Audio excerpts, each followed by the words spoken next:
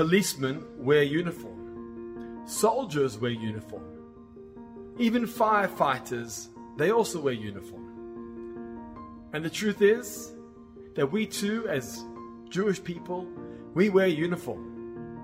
It may be the talit that the men wear in shul, or the hat or head covering that the women wear at a religious ceremony.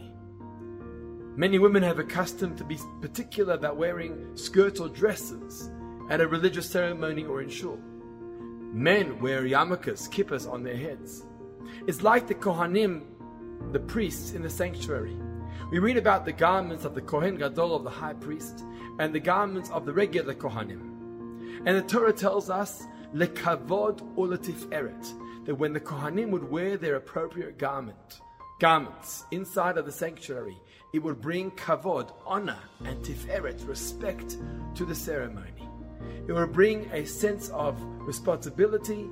It would change the mood of the Kohanim during that time. And that's why it was so important that they would wear their garments, their holy garments. We're living in a time that things are much more informal than previous generations. Ties and fancy suits are part of the previous generation. People prefer to be much more informal and much more comfortable, even inside a shul or at a religious gathering. But we learn from the Kohanim how important the outside external garb and dress code really is. Because when we dress the part, when we dress appropriately, it sets the tone. It sets the tone for the service within the shul.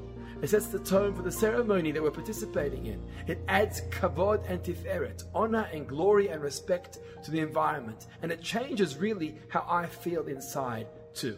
So just like the Kohanim dress their part inside the sanctuary, inside the Mishkan, so too we should try our best to dress appropriately at the time of a service, on Shabbat, in shul, or any other religious Jewish gathering, just like the Kohanim serving God in the sanctuary.